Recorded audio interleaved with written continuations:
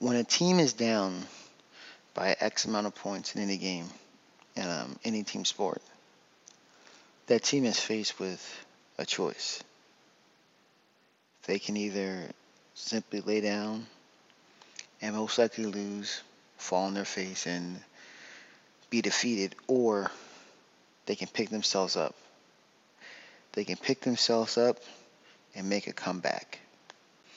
A comeback that can turn absolute defeat into absolute victory. Get back in the game, get back in control, get back at holding victory in your hands. And that's just basically the same thing with life. When you're down, you just got to find a way to get back up. Les Brown said something that I say quite often. It is a setback is a setup for a comeback. And that's how I look at, comebacks. I'm down, I'm out, but I know this is a setup for something better, something more.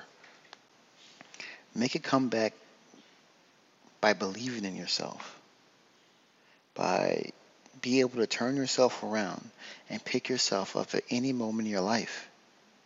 No matter where you are, you always have an opportunity to make a comeback.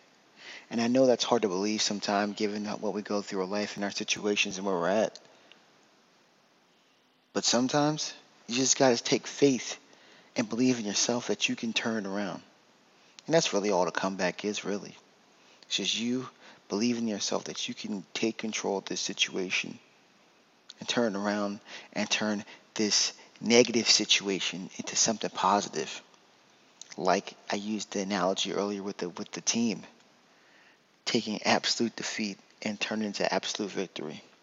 Because that team isn't just putting 100% to make their comeback, or 120 or 130. They're putting everything they have on the line to reach their goal. And when you can do that, well, guess what? You can make a comeback at anything. All you have to do is believe in yourself and persevere. And you know what? Then they'll be talking about you like you're a legend. Because that's what comeback's all about.